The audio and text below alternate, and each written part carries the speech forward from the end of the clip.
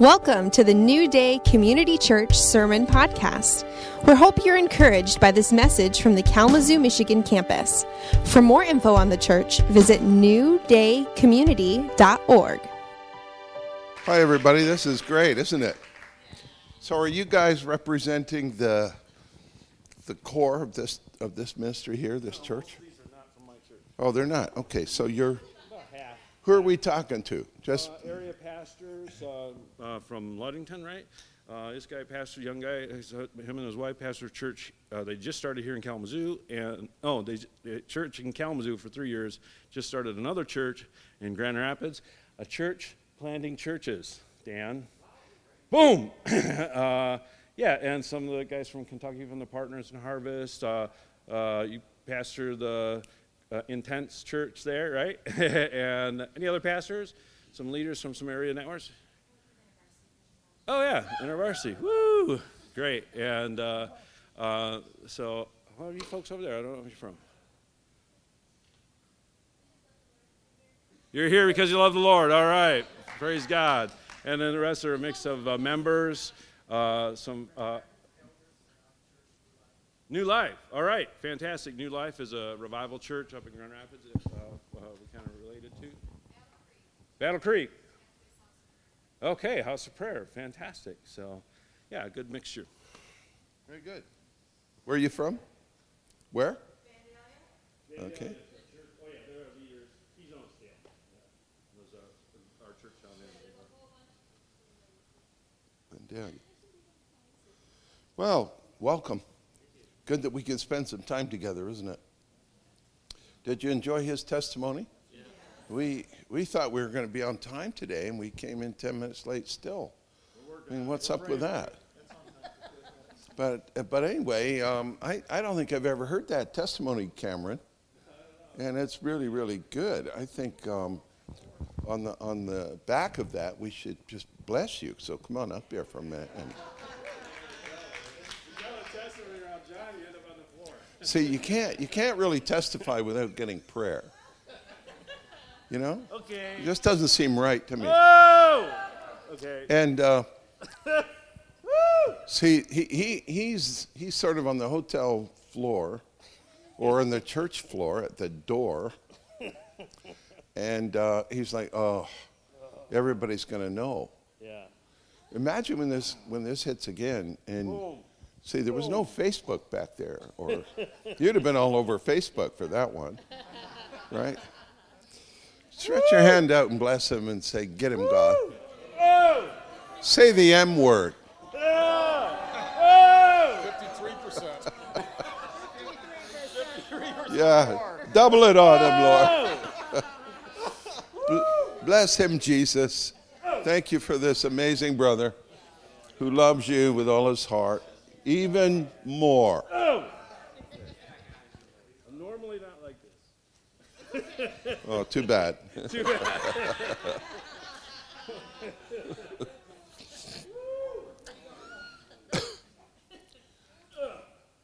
Well, you know, it's amazing, but after 22 years, people still have lots of questions about the manifestations. And if you have those questions, please ask them, because we have to get past that. And but maybe suffice it to say that God is very powerful. Yeah. And when he touches you, the miracle is you live through it. Right? How many know God's powerful?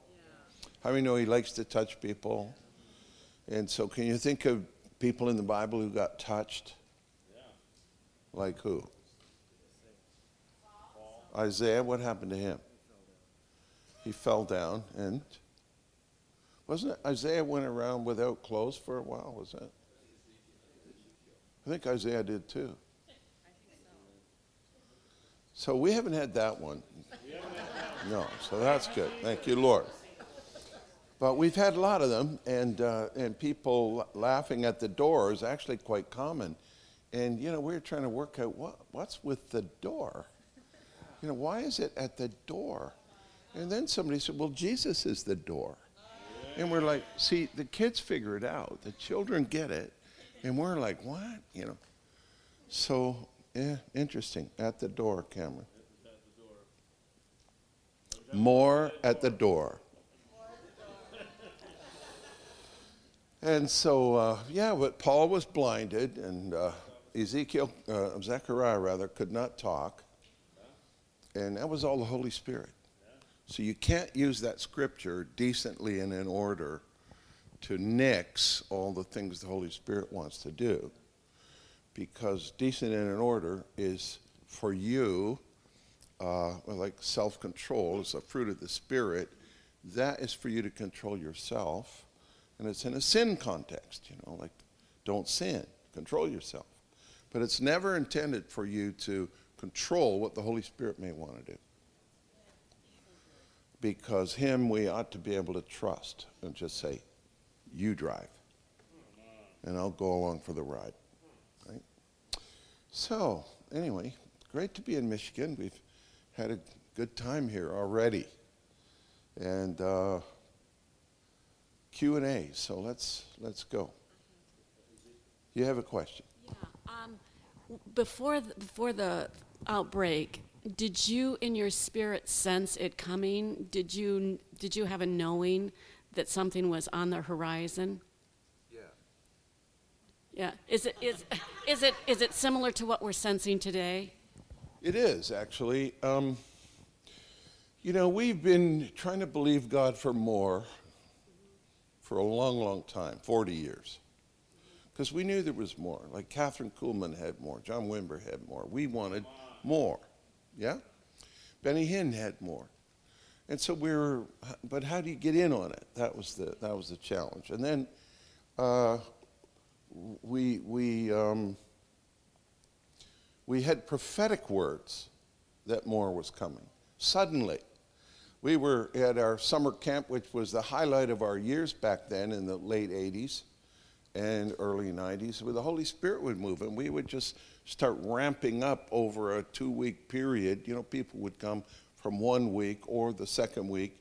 Mostly, some came for 2 weeks, but it would just be up, and then it would end. Yeah, right. And everybody would go home, and that was the end of it, And so I'm kind of grieving over that, going, oh, God, how can we have summer camp all year long?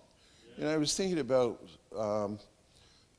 protracted meetings and revival, and how did they do it back then? And you kind of rationalize it and say, well, they were farming, and they had lots of kids, so people could get away, and stay-at-home moms mostly, and, there was just some flexibility. But in today's world, people are working 2 jobs, and they're go, and there's just no chance of having protracted meetings. And so that was the dilemma.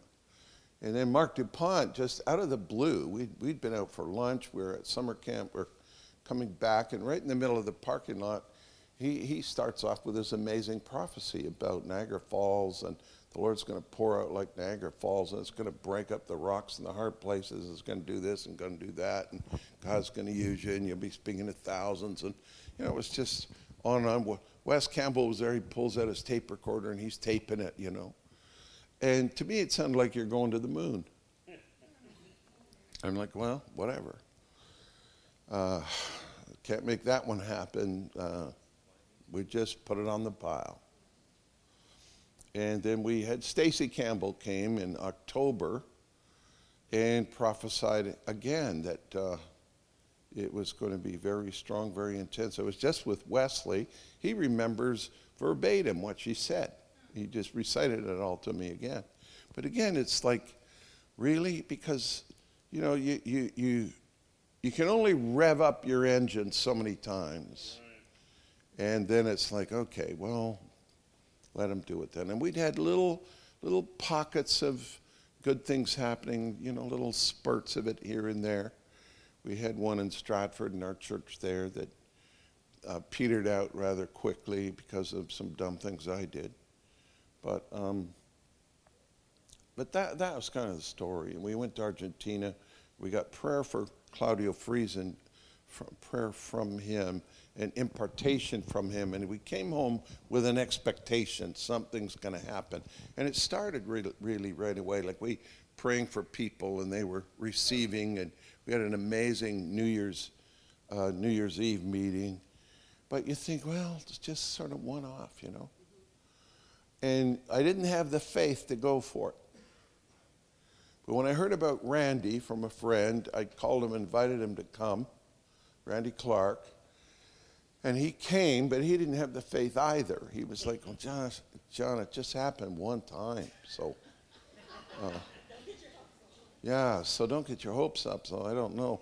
But he got a prophetic word from a guy named Richard Holcomb that trust me now, and all of that. And so he came with a little bit of faith, and we had a little bit of faith. And together, I think we sparked each other off. But Randy released it among us.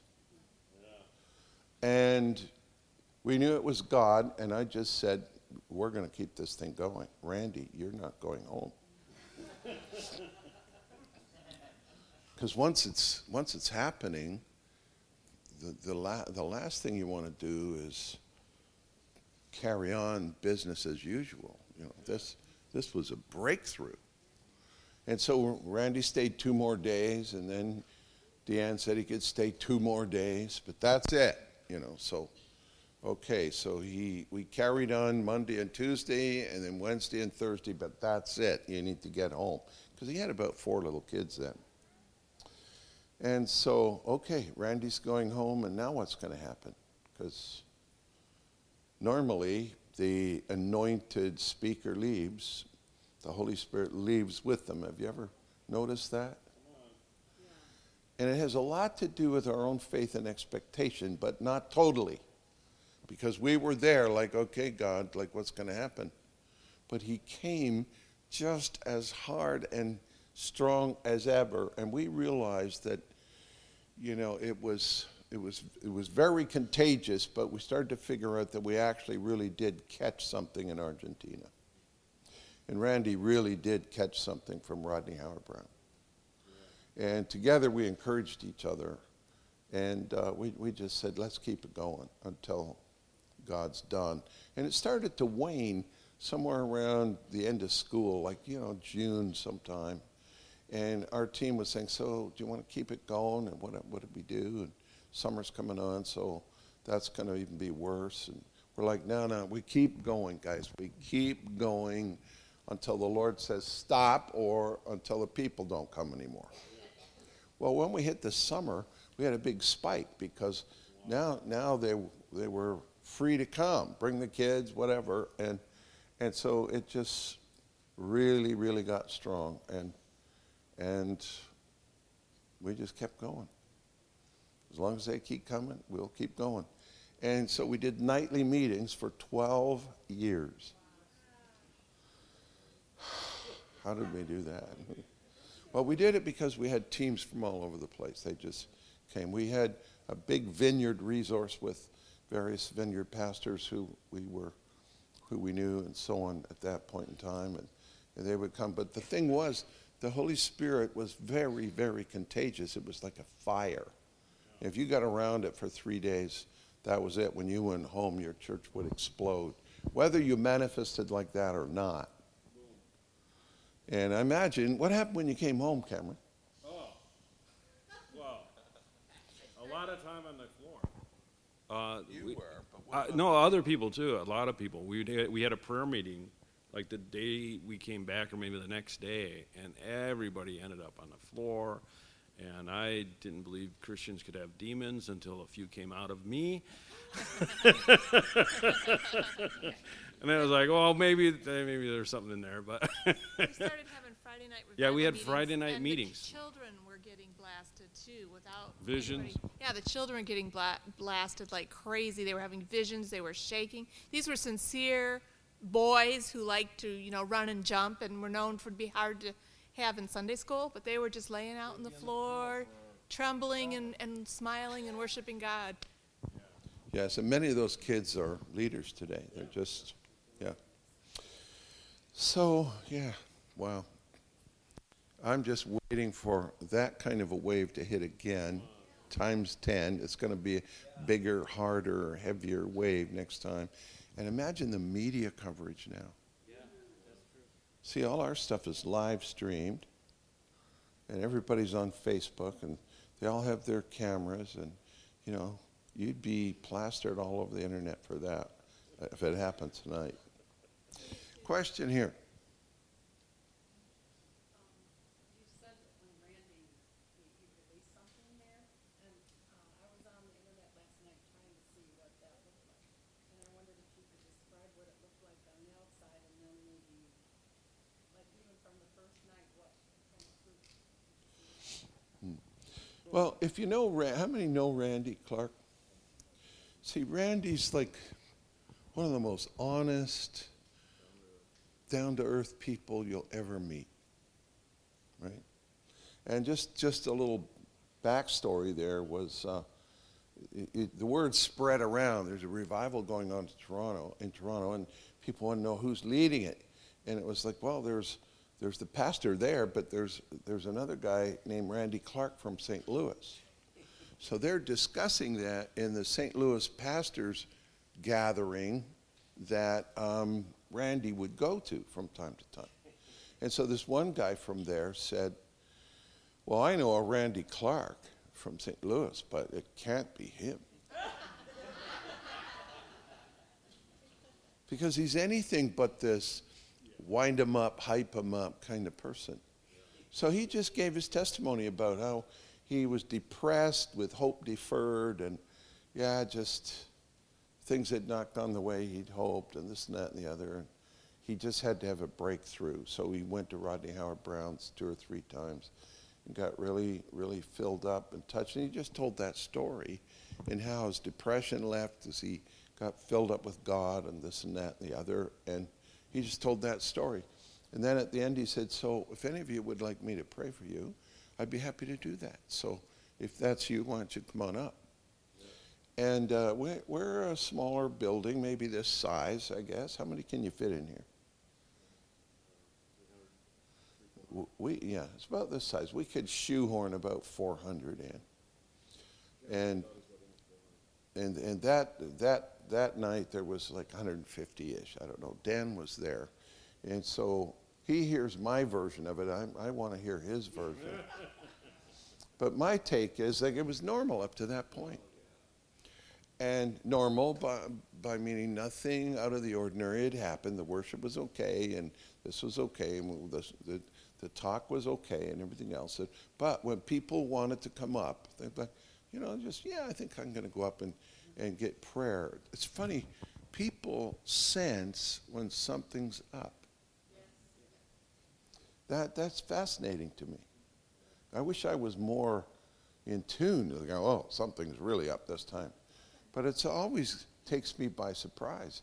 But anyway, they wanted to come up for prayer, and the minute they went to stand up, the Holy Spirit crashed in on us. And most of the people just hit the floor. And they're all over the place. Mary Audrey, who was our women's pastor at the time, she's teaching in the next room, and she hears all this noise. And what are they doing out there? What is going on? And so finally she says, look, I got to go see what's going on over there. And so she opened the side door, and her first thought is, where is everybody? Because, you hear that kind of noise. You expect to see people standing with their hands up, and they're cheering, or they're doing something because of whatever. And she's, where are they? And she realizes they're under their chairs. They're between the rows. They're in the aisles. Well, then it hit her, and her mouth just fell open, and then, bam, face down. And she's there for 20, 30 minutes. Got up, could not talk. And so it was just so full on. And so my recollection is like the whole room was just smacked by the power of God. And I knew all these people for the most part. So what do you remember, Dan? Yeah, something very similar. I was in the front on the floor. I was there the first night, and so I was on the front on the floor, and I remember what John says, that it was Randy's presentation was just very, well, I think we all need more of God, and it'd be really good if we pray more. And just low key. yeah, it was like, who wants to pray more and who wants more of God? Yeah, that's a good idea. And then it just came from there. And my personal perspective was that because it had happened in the vineyard from time to time with John Wimber in the 80s, that when it did happen, that it was, my thought was, this is a renewal of the wine that God is giving to the vineyard. And surprise, surprise, God sent wine to the vineyard. Yeah. What else would you expect God to send to the vineyard? Peanut butter? I mean, and so that's, and then I went, so I was there for the first 2 nights. And I went back to my home near Niagara Falls, which was about 2 hours away. And it was only about a week later that a friend told me, "Oh, have you been up to the revival in Toronto?" I said, "What revival?" "What, the Vineyard Church? Is that still going on?" So I just hopped in my car and I went right up right away. But yeah, it was just heaven opening up and God pouring down a lot of glory and manifesting it in hearts and bodies upon his people. So, yeah. In Acts 8, Peter's talking about, I think it's 8, is it 10? 8? Where they were in Cornelius' household. Where's that, Dan? 10. And Peter's describing it. He's defending himself, really, for going into a Gentile home and everything. But it's kind of like, what was I to do? I just had to share my testimony, and then the Holy Spirit fell on them like he fell on us at the beginning. And I thought that's just such an interesting word, because up until that point, I don't think I would have used the word fall to describe what was happening, say at a John Wimber meeting. It was more like the Holy Spirit rippled through the audience, or the Holy Spirit touched this one or that one.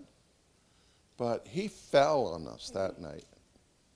And I got the connection, because it was just like there was no way people were going to get away on him. He was just boom. And see, so we figured out that when the Holy Spirit comes on you like that, there's something that can be powerfully debilitating about the Holy Spirit when he comes on you. Now, we shouldn't be surprised, because we're talking about God coming on you big time. But yet, because it's not in our history and we don't have any reference to it usually, then we're shocked that God would come and people are debilitated and they act like they're drunk. And so many funny stories and manifestations that are very, very entertaining, but very full of prophetic insight as well. So we quickly learned to love the manifestations, because that always led to something. And deep healing or emotional healing, marriages healed, bodies healed, relationships healed, people falling in love with Jesus at a whole new level. And so, yeah, that sold me. Amen. Good. Did that answer that? There was your question, wasn't it? Yeah. Did I answer that? Okay. Sometimes you can get on a rabbit trail and never answer the question. Any other questions, folks? Yes. So I heard you mention once that you don't personally have as much of that going on as other people around you. So I just wondered what your perspective is on that. What it's like to not be doing all this stuff and everybody else is. Yeah. Well, I'm not a big manifester.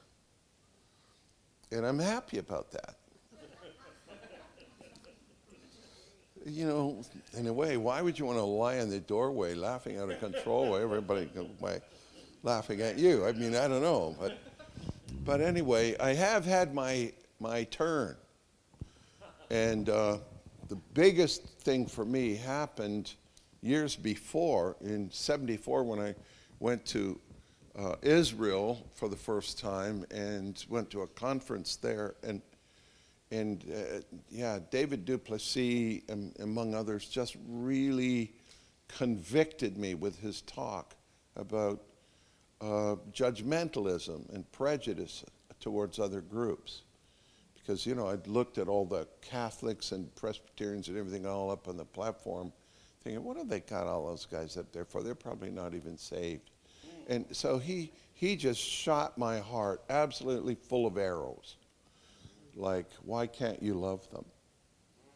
And I was just undone by the Holy Spirit.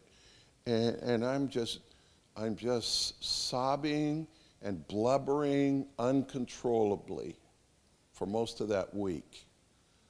And I just couldn't get it together. People would just say the slightest little thing and I'd just be gone, which is totally not like me. But that happened, and then at night when we go back to the hotel, I'm just reflecting on the day, and these waves of heaven started coming over me, just waves of love and the presence of God that I didn't think I was going to live through it. So that was the big one for me. But then when we're in the revival, we had previously planned to go and do a healing seminar in a nearby city, Hamilton. And so this is about 2 weeks in, and Carol and I went to Hamilton. And right at the end, this little gal, I'd love to meet her again. She was a skinny little gal, about 22 years old. And she says, I think I have a word for you. And we're just leaving. And so I'm standing by a column in the building, and I said, okay, well, go ahead and share it. And she delivered this poem prophetically. And it was almost like a rap, and she's like, da-da-da-da, da-da-da-da, da-da-da-da. And I'm looking at her like, how does she do that? I've never heard anybody prophesy in poetry before. And it just got all over me, and I just grabbed hold of the column and spiraled down to the ground. Oh, my word. And Carol's looking at me like, what's going on? What's happened to you? Well, I got up from that, and it's like about 12:30 at night. And so we went out into the parking lot, and my key fob wasn't working to open the door, so I had to use the key. And you know what? I couldn't get the key in the lock. I was like, 2 or 3 tries to do that, and then the laughter hit me, and I'm laughing out in the middle of this parking lot, saying to myself, what are you laughing at? There's nothing funny. Then I had one other thought that I remember. It was, your mouth is open so wide. Well, anyway, I finally got the key in the car and drove, and we wanted a drink of some kind. The only place open, McDonald's. We go in there, and doesn't it hit me again, right in McDonald's? So those are my times. Carol, on the other hand, gets often hit. And so we take her home in the snow, walking on the sides of her feet, walking on her ankles. I mean, what's up with that? I don't know. But anyway, yeah, she's got lots of them, lots of stories. But very often, there's no more to it than you responding to the power of the Holy Spirit that's going through you. So it doesn't have a meaning other than you reacting to power. So I tell people, listen, if someone handed you 2 electric wires and said, hey, hang on tight to these, I'm going to plug it in, you might shout or jump or laugh. I don't know what you would do, but you would react to the electricity, and that's merely electricity. So imagine if the Holy Spirit gets a hold of you and you can't let go. Right? That's about 90% of it, or 95%. But then it'll cross over into prophetic symbolism. And that's where we lost a lot of people. Because they're just processing manifestation. Okay, they're falling down and they're laughing. Okay. I guess it's okay. It's the joy of the Lord. You know, there are scriptures on the joy. But then when the lions started roaring and the odd dog barked, that's when we started really catching it. Now, in fairness, in our church, I have seen about 4 people bark. I realize there are many, but out of 4 million, I only saw 4. Yeah. So I didn't think it was a problem. 1 in a million, hey, we got bigger issues that we're trying to deal with here. But it made great copy. And but the lions roaring, that was a different thing. So if it's, you know, that people said, well, why didn't you stop it? Because we did stop some things that we didn't feel comfortable about. And it's mostly not the situation, but it's the person.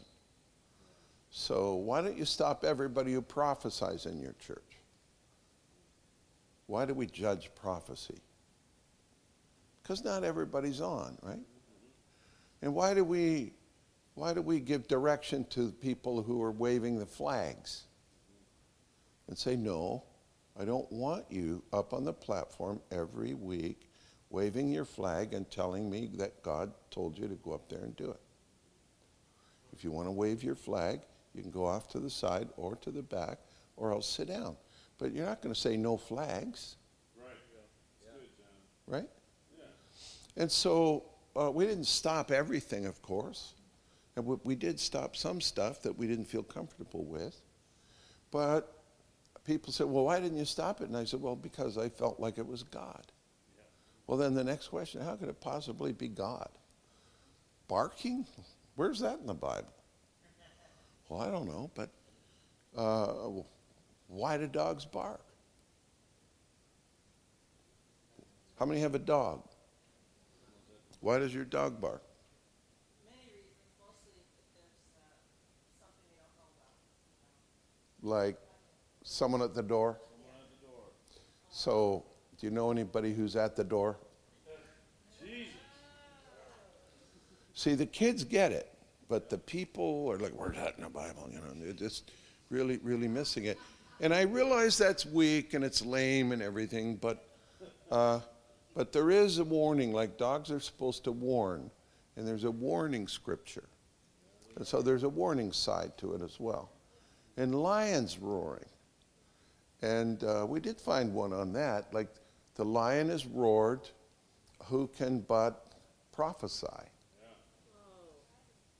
Do you remember that verse?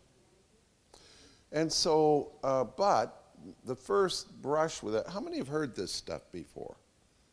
When Gideon Chu came, he roared like a lion, and I wasn't there, and so I didn't really believe them. I thought they should have taken him out for deliverance, whoever he was.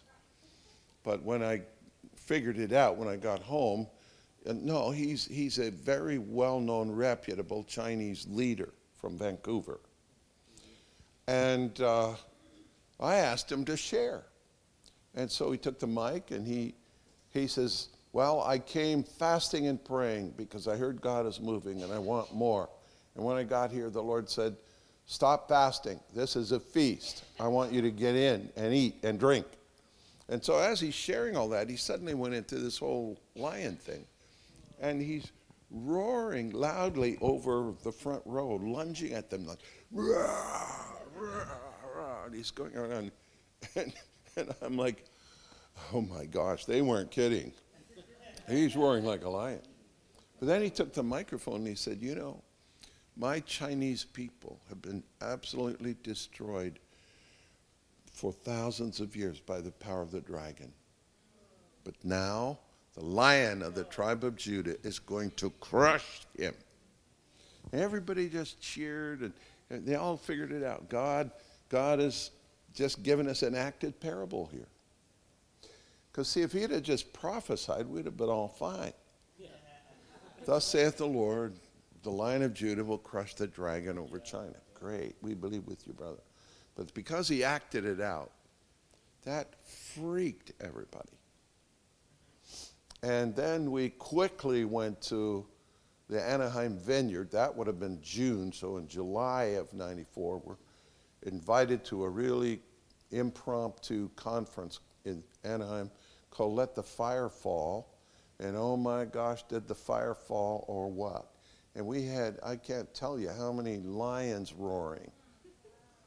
And it just blew everybody away. They didn't know what to make of it. And a number of things. I remember another young man who pastors in Switzerland now, and his father with him in Germany and Switzerland and so on. And so we knew the father a little bit and met the kid for the first time. But as we prayed for him, he went like the Incredible Hulk. Remember that? Where he's just, just trying to pump himself up and then, And so I can remember getting up there calling for testimony, saying, "Hey, Marius, are you here? Where are you, man?" He's way at the back. He's waving. I said, "Let's get up here quick. Tell the people what's happening to you." And you know what? It was almost like he's in slow motion. He's loping like 3 stairs at a time down out of the stairway down on that church. Boom, boom, boom. He comes up on the platform and then he's like, and then he's like, and everybody's like, ooh, my goodness. It just scared them. And it's funny now looking back on it because you got all these super cool vineyard guys. Like, oh yeah, we got this Holy Spirit thing worked out, And it blew them away.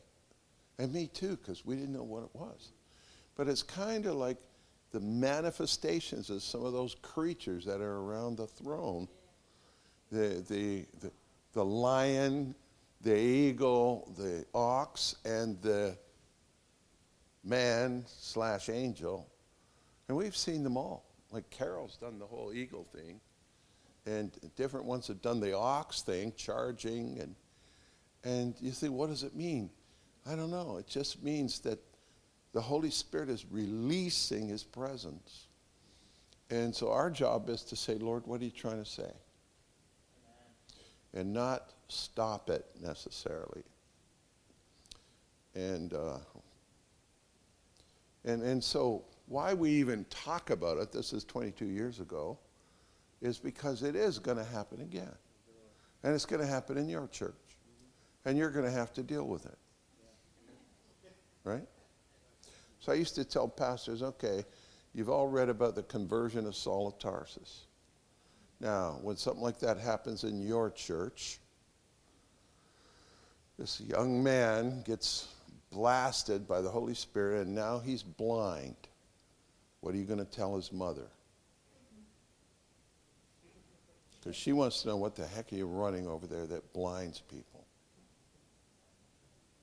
Right? Relax, Mom. It's the Holy Spirit. Yeah. And so anyway, God's amazing. We love it. Yes, question.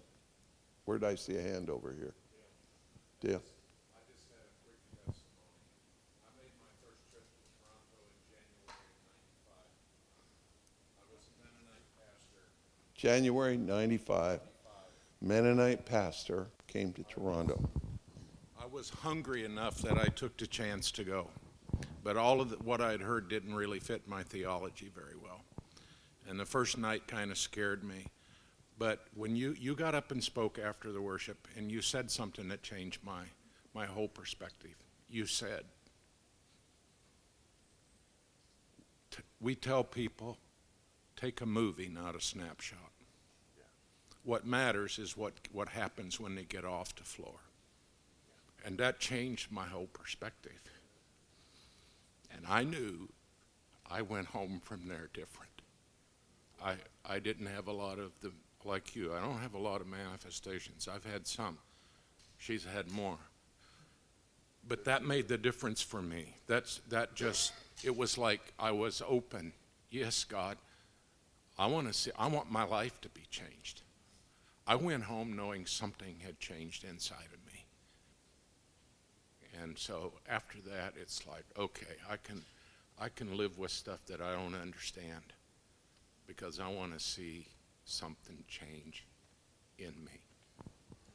Yeah. See, it's the kind of stuff that Menno was doing. Right? Most denominations have started with revival, and the manifestations almost always accompany it. So Menno started the Mennonite movement.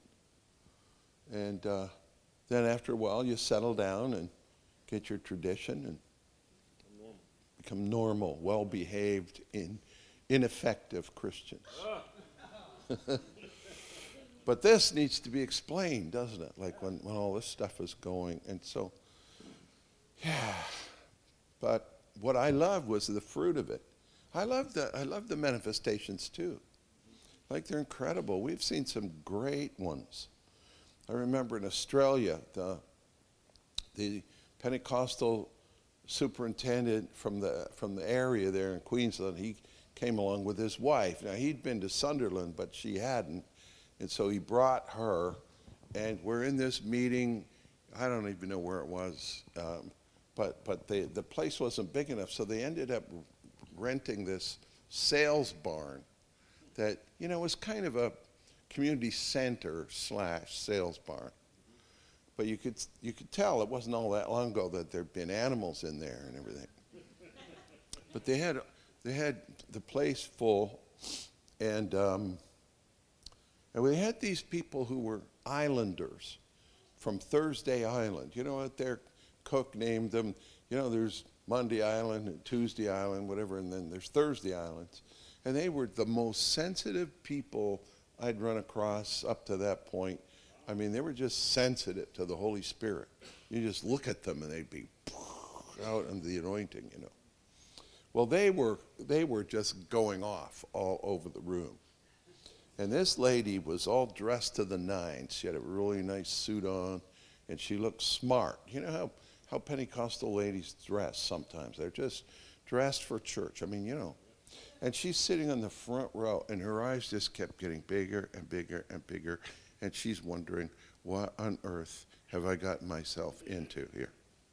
Where is this going to go?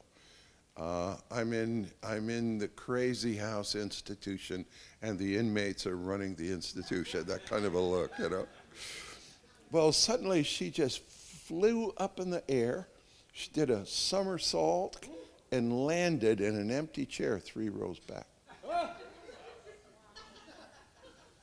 So I looked over at Carol. I'm preaching by this point, and Carol's sitting there.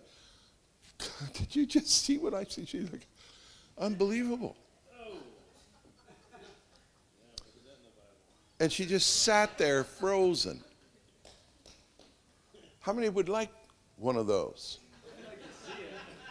Like to see it. I'd like to see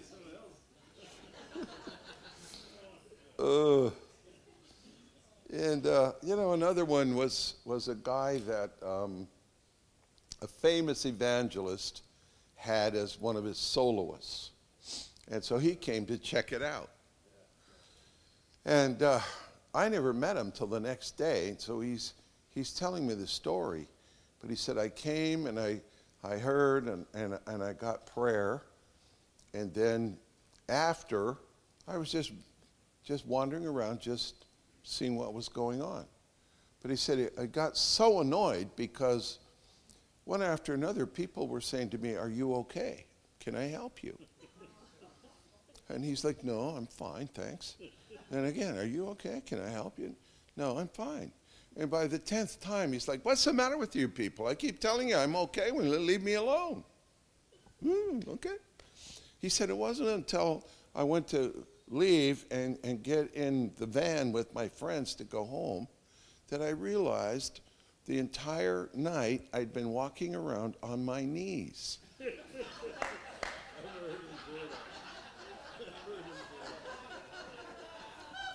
And I said to him, so didn't it occur to you that you were, a lot shorter than everybody else?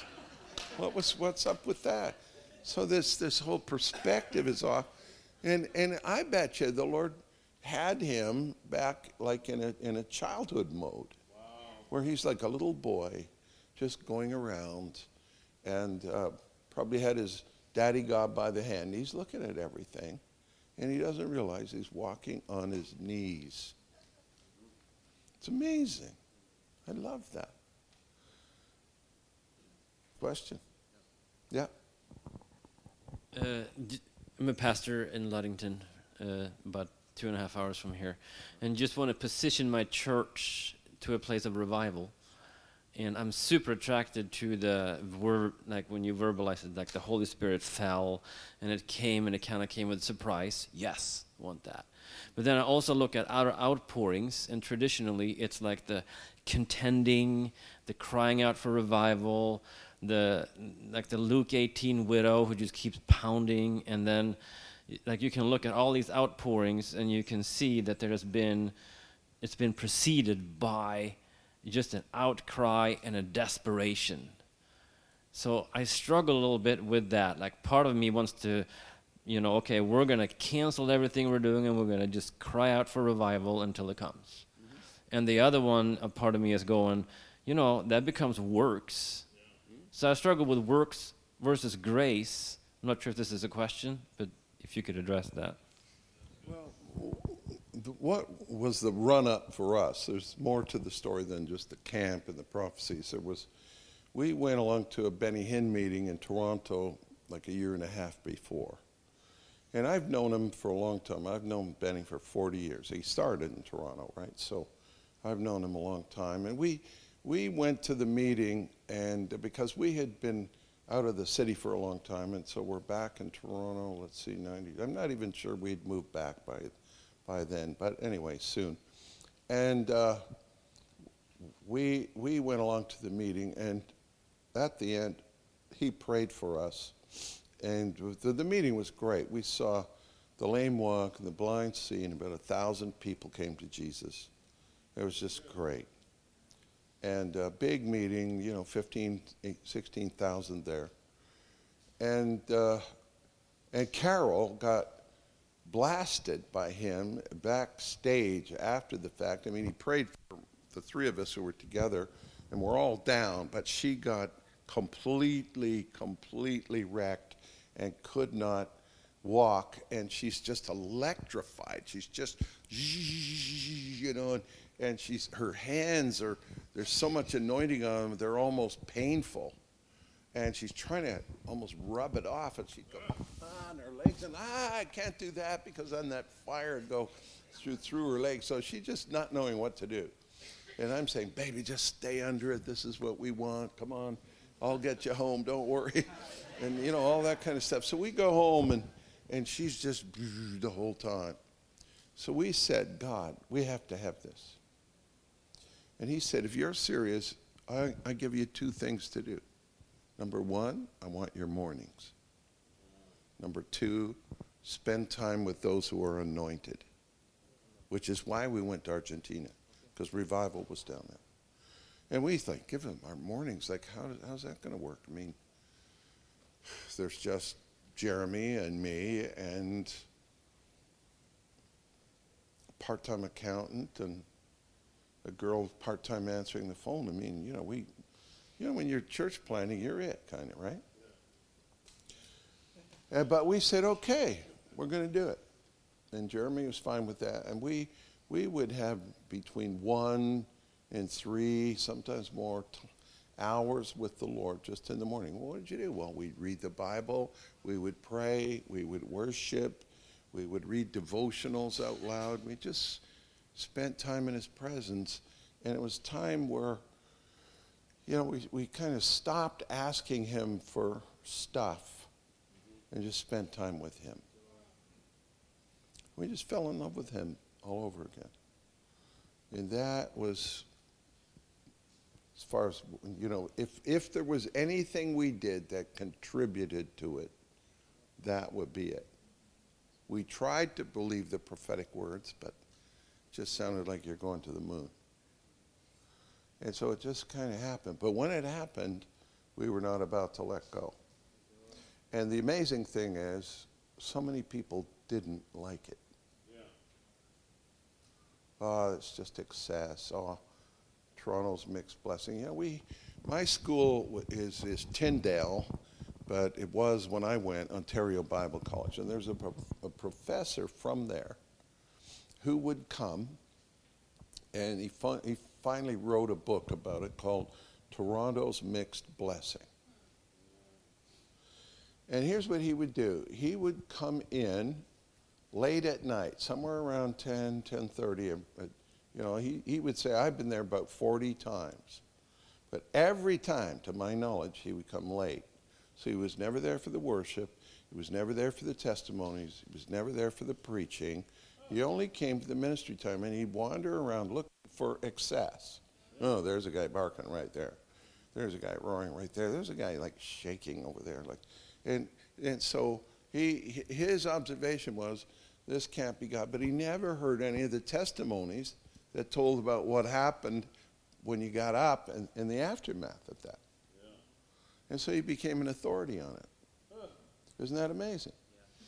Yeah. And so there's lots of people want to come up with some reasons why you should distance yourself from that kind of emotionalism.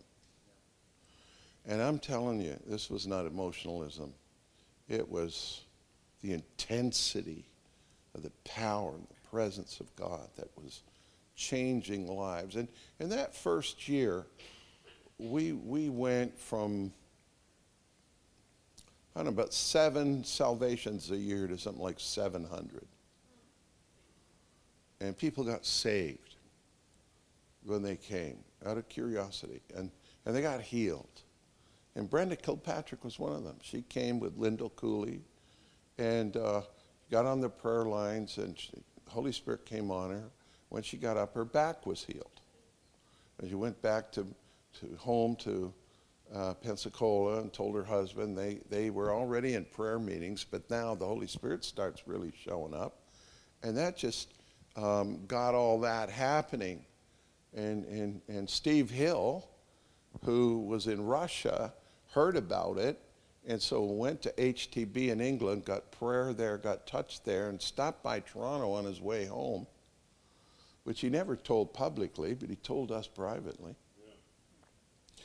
And just to verify, he offered to be Carol's catcher.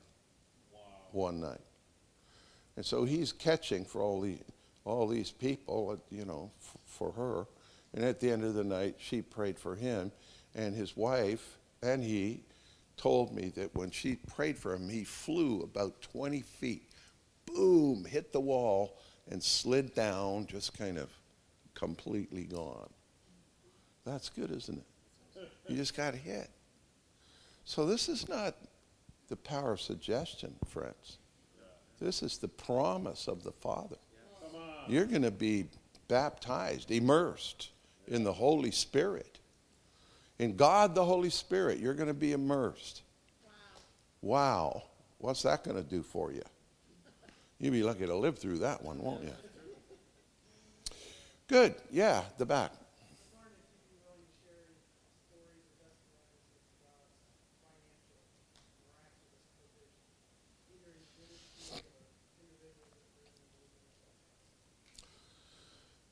Well, we were desperate for a bigger place. And because we could only accommodate maybe 700 with the overflow. And people didn't really like the overflow because they're watching it on a big screen over there. They like to be in the room. And so we needed a bigger place. And we just had all these people coming. And we had a real problem because we had visitors from all over the world. And so on Sunday morning, they're in line at 6 a.m. And so by the way, we'd open the doors at 10, and our people would turn up at 10:25, and there's no parking, and there's no chairs left, and there's this crowd and trying to still get in. And see, 1 or 2 weeks of that is kind of funny, but month after month after month, you can't get in your own church. And they're starting to say, well, I don't know about this revival. I mean, what happened to our church? I mean, we don't have a church anymore. So I'm like, God, we got to have a bigger place. We tried renting the banquet hall, but they didn't want to rent it on the weekends because weddings paid more than we did on that. And so we would get it like Tuesday, Wednesday, Thursday, and then we'd have to move back for Friday, Saturday, Sunday. And we just think, God, we have to have it. Long story short, but the Atwell Center, they wanted, can't remember, something like $5 million for it. And we're like, oh, I don't know how this is going to work. But eventually, we put an offer in. I remember walking around the place, Wesley Campbell saying, John, you got to get a bigger place. I know. Yeah, well, let's look around. And so here's the one we have in mind. Oh, yeah, this is it, bro. This is it. He's walking around. Yeah, this is it. You got to have this place. God, we got to have this place. Okay, but like it's $5 million and we don't have any money. But anyway, so we put an offer in, and you know what? The realtor never even got back to us. They just sold it to somebody else.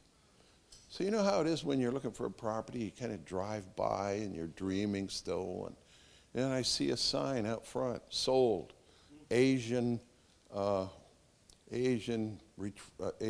Center it was called or something. So now we're doing a conference again at the hotel, and the hotel manager says, you guys have outgrown our ballroom. You know, would you consider taking a place off-site? And we'll rent it for you, but, you know, it'll just be off-site. So we said, really? Okay, well, what have you got in mind? He said, the Atwell Center. I said, what? That's sold. He said, no, it didn't go through. I went, wow. Do you know about the death of a vision? You know, it's a principle all through Scripture. So anyway, long story short, we bought it now from the mortgage company directly for $2.2 million. And $1 million of it went to back taxes, which is why the other deal folded, because they weren't willing to just throw away $1 million. But it had to have that cleared before they could, the title was free. So anyway, we got it, and it closed on our 1-year anniversary. Wow. And I don't know where the money came from, but the deal was $1 million down. And so the day came, and the lawyer's on the phone saying, I need your check. And we're like, how about $400,000 down, and we will pay you $100,000 a month on a secondary note because they had agreed to hold the mortgage for us. And they came back and said, no. $600,000 down and $100,000 for 4 months. And we said, done. And I don't know where the money came from, but we scraped together everything we had, and we delivered them $600,000, and we moved in. And then in about 3 months on from that, the building beside us came for sale, and we said, we got to have that too. And we bought that. That's our office and school now. And then a year later, when we were having our school of ministry, we bought the one down at Atwell on Marmac for another $1 million. And so then we had the three of them. So where the money came from, I don't know. Just the revival and all their visitor friends from around the world were kind enough to buy those buildings for us. Isn't that nice? Then we had to fix the thing up. We spent another couple of million doing that. But it's just amazing.